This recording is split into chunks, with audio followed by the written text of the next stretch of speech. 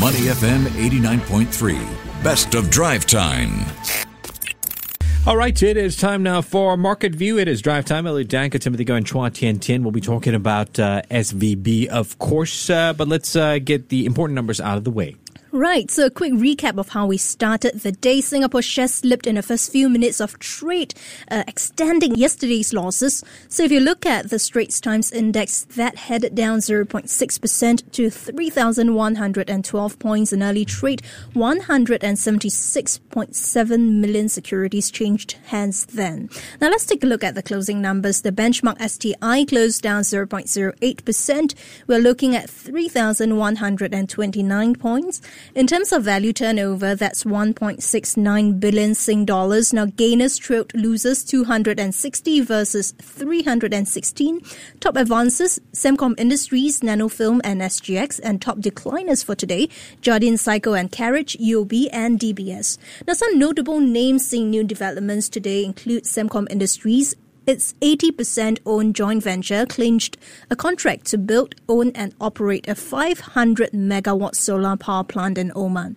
Now, meanwhile, global bank stocks continued to take a beating around the world amid the collapse of Silicon Valley Bank and Signature Bank. Now, that even as U.S. President Joe Biden declared that the U.S. banking system was safe and vowed stiffer bank regulations. So joining us on the line as we break down all the details you need to know is Robert St. Clair, Managing Director and Strategist at Fullerton Fund Management. Well, Robert, welcome to the show. Yeah, good evening. Pleasure to speak with you. And great to have you on as well. So, Robert, let's start with the usuals. How did the STI fare today? Yeah, so, as you outlined in your run-through, it was a difficult day. I think closed out at 3129. I think, of course, markets are still, especially across Asia, are still reacting to the uncertainties in the US with the two banks going into default and insolvency. And I guess the bigger issue is investors are now a bit more concerned about the prospect perhaps of a global recession, which I think is another headwind for Asia at the moment. Robert, that in mind, looking at the biggest movers for today, does any of it surprise you? No, I think some encouraging signs we have seen is if you split out the market into the growth stocks, what we typically think is more sensitive to the economic environment, and I guess the value stocks, at least in the Singapore market, the growth stocks have held up relatively better and actually outperformed the broader market, where it's the value stocks that are taking most of the heat, I guess, from the sell-off. And then from a sector perspective, of course, some of the ones that are still holding up better in a relative sense maybe than expected is things more tied to Singapore's domestic economy, like hotels, retail, tourism, those things linked more, I guess, to consumer spending in Singapore and, of course, from tourists across the region. Right, and Robert, we're seeing some developments from Sembcorp Industries after its 80% owned joint venture clinched a contract to build and operate a solar power plant in Oman, and also some new developments from Yoma Strategic there to restructure debt facilities for a development in Yangon. But what is the outlook for the energy and property sectors for local firms? Are things looking up? Yeah, so I certainly think so for the energy sector in Singapore. You make quite an important point that demands for more climate-friendly energy investments are picking up, and Singapore is quite well placed to benefit from that, not just in terms of what's happening in the local market, but also in the external environment as well. So I guess from a global perspective, what has weighed on the energy sector has been the stock build into this year, and of course concerns of recession risk. But I guess from Singapore's perspective, because they are sort of more up the value add chain in terms of energy sector output, and especially in refining space, there has been some added positive news coming through there as refiners and such have been able to diversify and get more value out of the barrel. We're on the line with Robert Sinclair, who is Managing Director and Strategist for Fullerton Fund Management. Robert, I want to talk about Silicon Valley Bank and Signature Bank.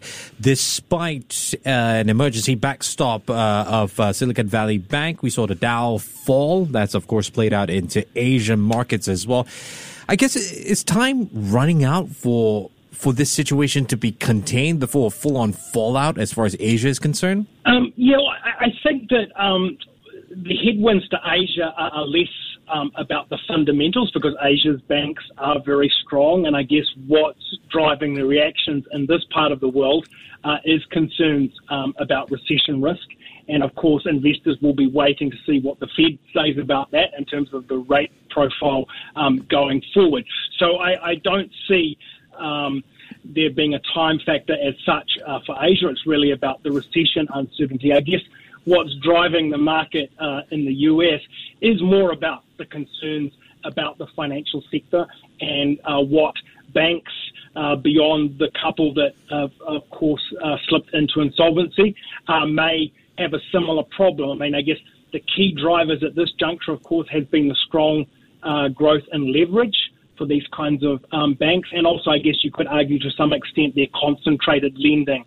It's been a difficult combination in an environment where the cheap money is disappearing and, of course, interest rates are rising. So US policymakers, not just from Biden's statements, but I guess more tangible actions from the US Fed and the Treasury.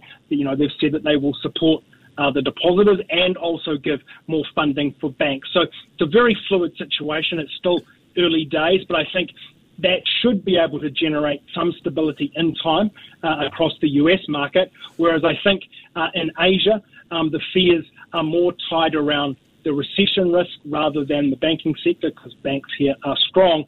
And I guess we will get more clarity about the recession risk when the Fed announces what it's going to do with rates next week.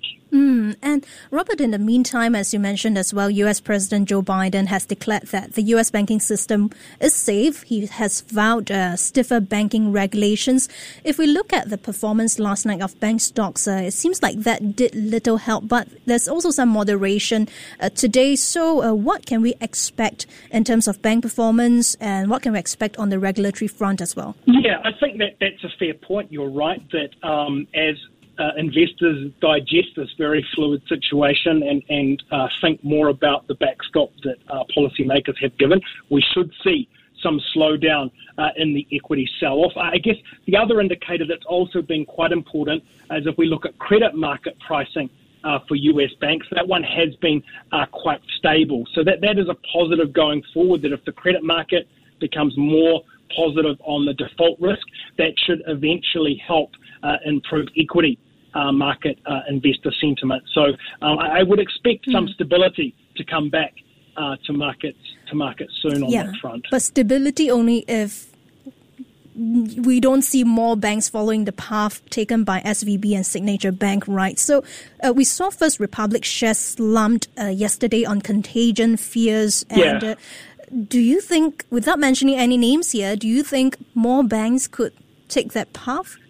I guess you need to step back and think about what has been the key drivers of the default, right? So it comes back to extreme growth in liabilities.